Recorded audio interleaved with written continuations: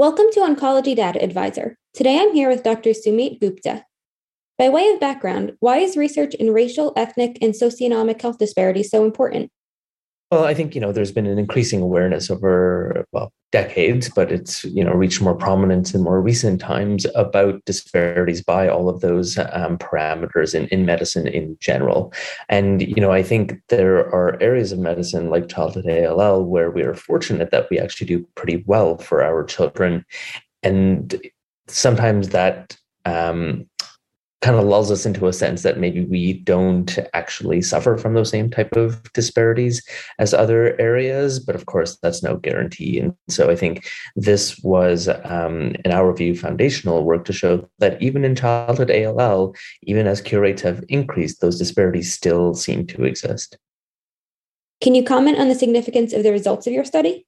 Yeah, so I think the in the past studies have shown potential disparities by racial and ethnic groups, but have said that those are either narrowing over time or are secondary to other factors such as differential distribution of high-risk genetics and of socioeconomic status. And what these studies, what our studies and our results show, is that may partially explain some of these inferior outcomes that we're seeing in some racial groups, including non-Hispanic Black children and Hispanic children, but it doesn't seem to explain the whole disparity. So I think the significance of that is not just casting blame on these differences and say, hey, high-risk leukemia genetics, but saying that, no, we actually need to look at other mechanisms as well.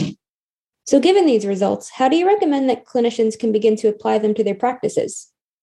That's the tricky part, right? Because our study was good at showing that these disparities exist. It hinted at some of the mechanisms that might be at play, but it wasn't designed, nor was it able to definitively say, this is the reason that Hispanic patients do worse, or this is the reason that non-Hispanic Black patients do worse, and so this is what you should do about it.